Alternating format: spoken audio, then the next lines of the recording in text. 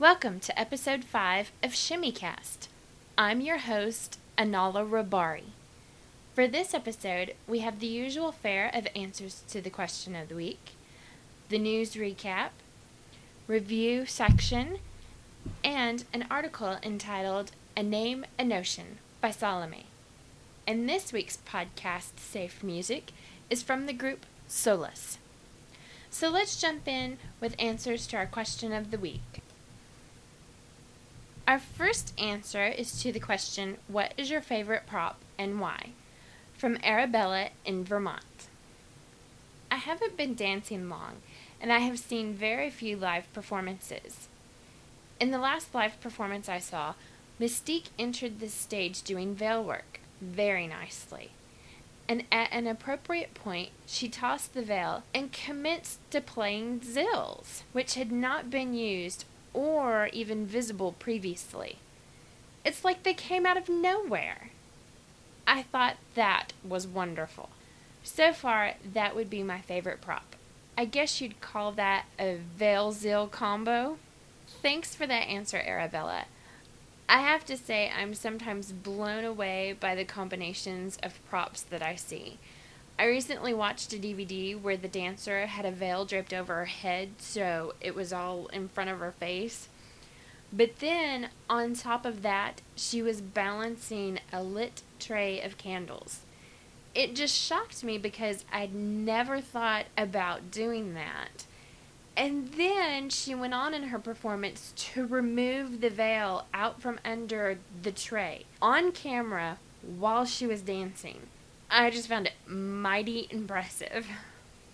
Our next answer comes from B for Hannah in England. This is a tricky question to answer because I have two props that I love to use, veil and stick. Not together, although I did once do a workshop at summer school where the teacher used both stick and veil together. It was interesting. I love them both because they have different energies. The veil is soft and lyrical. The stick is more powerful and commanding. Usually I use the stick in a more masculine way, rather than a very cute, girly way. I have just discovered the pleasures of working with silk veils. I don't know how you feel about product placement, but these are by IKEA Silks, and they are beautiful. This silk has an amazing movement, and the beautiful hand-dyed or hand-painted colors are so vivid. My favorite stick is a sturdy cane staff that I bought in Cairo. It's heavier than the usual gold and silver canes that many dancers use, but because it doesn't have the hook on the end, it's a bit more versatile to use. Thank you for this answer, B.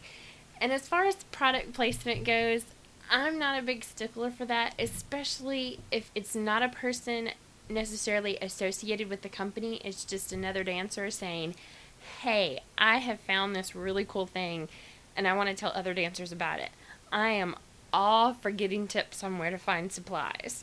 So if anybody out there ever finds a great supplier for props or costumes or jewelry or anything like that, or you come across a book or a CD or a DVD that you're just like, I love this and I want to tell other dancers about it, feel free to email me and I will tell everybody because I think we're all looking for good bargains.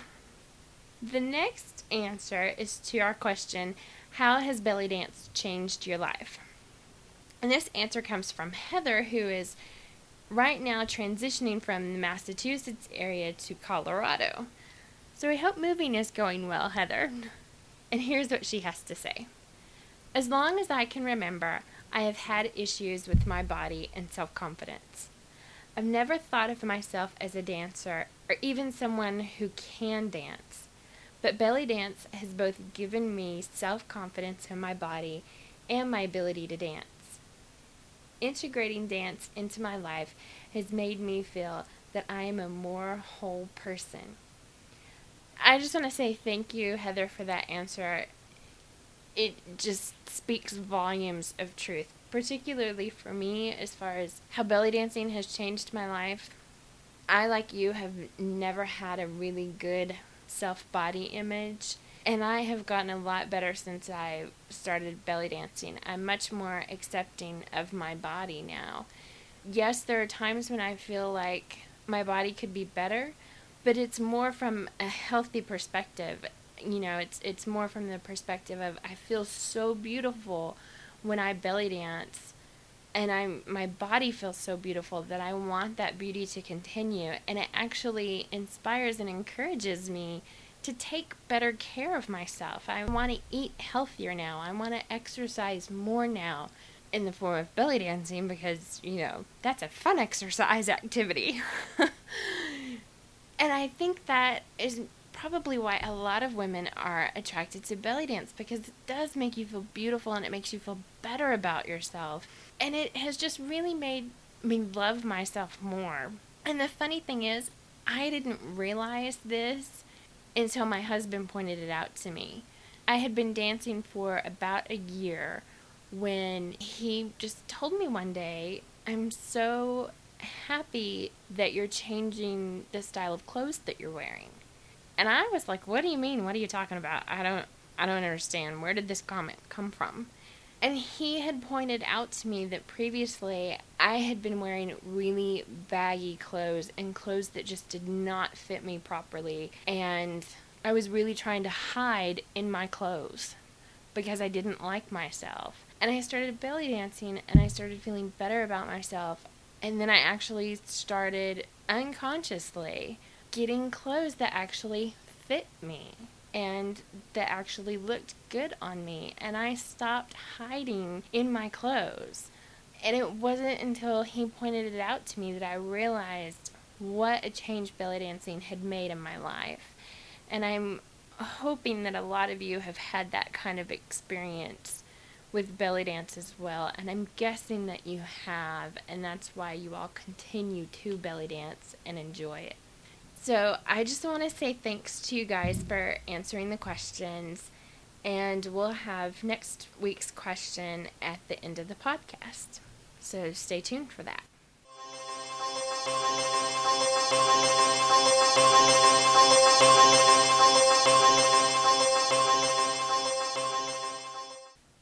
And now the news. June 9th through 11th, Southern Invasion in Birmingham, Alabama. June 9th through 11th, Atlanta Dance Oriental Society's 11th Annual Egyptian Nights Gala in Atlanta, Georgia. June 19th through the 18th, the Belly Dance Superstars continue to tour throughout the UK, Wales, and Ireland. June 10th, Destination Cairo Dance Concert in Berkeley, Michigan. June 10th, Barefoot Flamenco Spanish Gypsy Dance Workshop in Daylesford, Victoria, Australia. June 10th, Glastonbury Belly Dance and Drum Day in Glastonbury, England.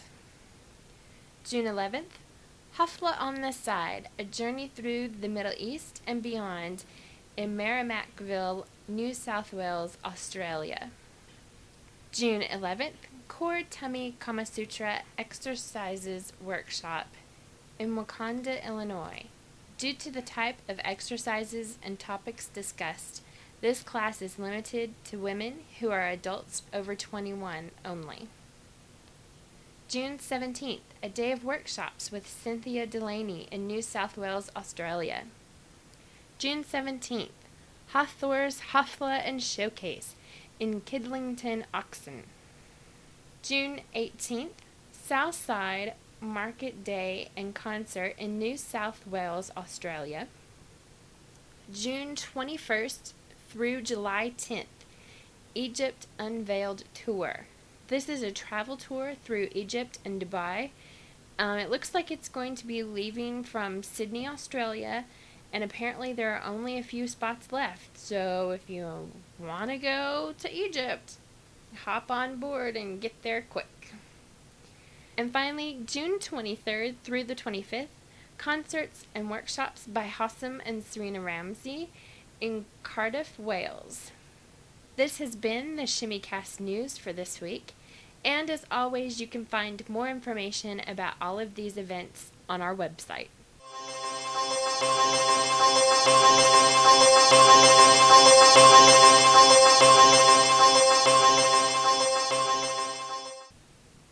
So this is the time that we normally have a review of some great belly dance product for you guys. Only this week, we're going to have a confession and an apology.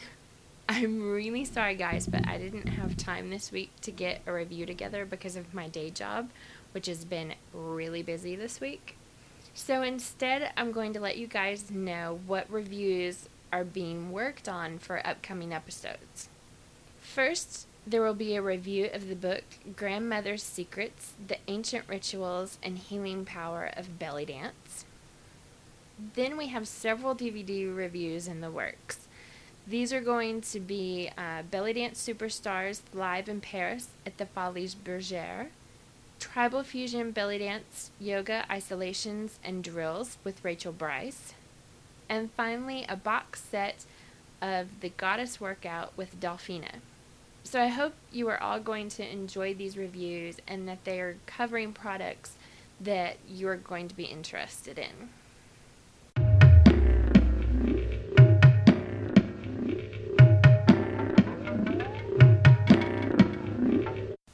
Emails and feedback. So Arabella in the Vermont area has sent me an update on Rox Radio.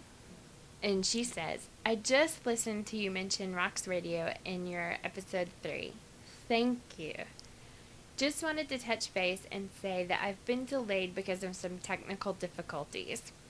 I'm still going ahead though. It's just taken a little longer than I thought.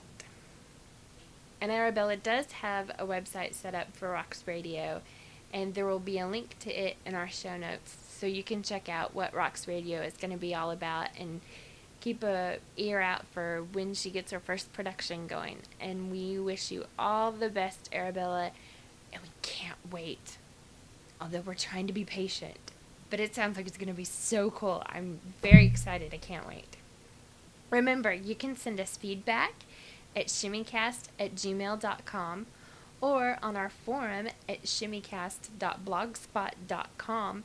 And feel free to vote for us on Podcast Alley or Podcast Pickle and leave reviews on iTunes. Let us know how we're doing and what you think of the show, and if there's anything else that we can do that you guys would like to hear on the podcast.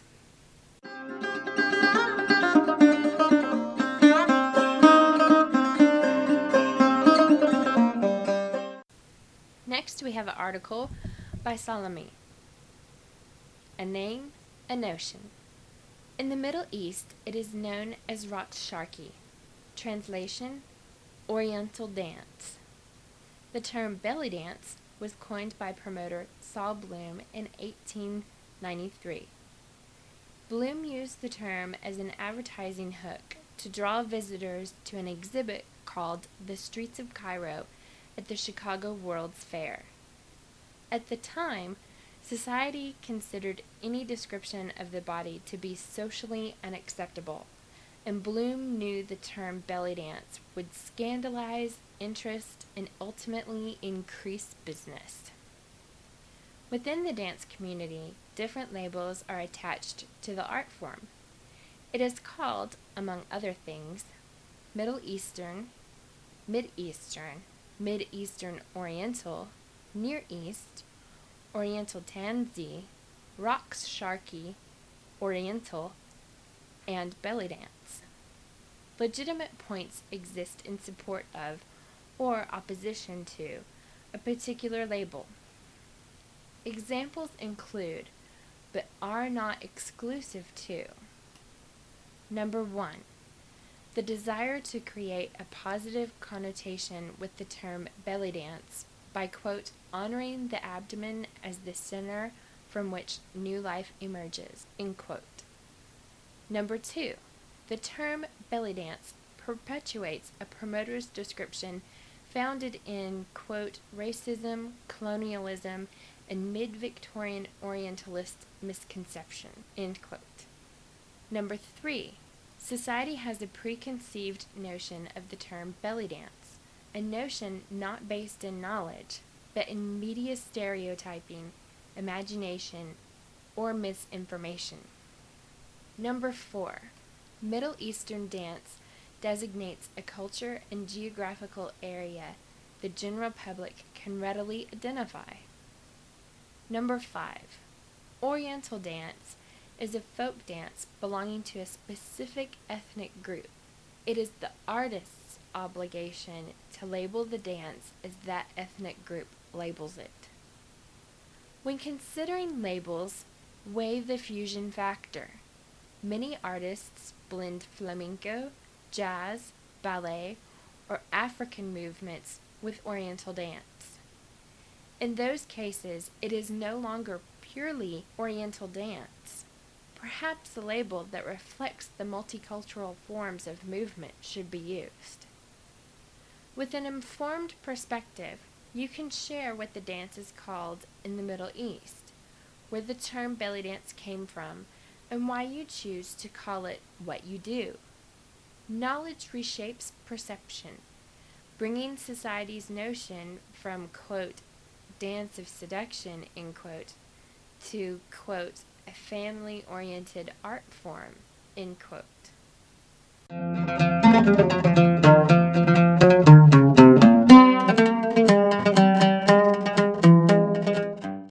So again, I'd like to thank Salome for this week's article, and this brings me to the new question of the week. What do you like to call this dance form, and why? To answer, you can send an email to shimmycast@gmail.com or go to our forum board at shimmycast.blogspot.com. Finally, it's time for the music pick of the week. This week's song is Kama from the album Asas by Solus. I hope you enjoy the song, and until next week, this is Anala Rabari saying shimmy on.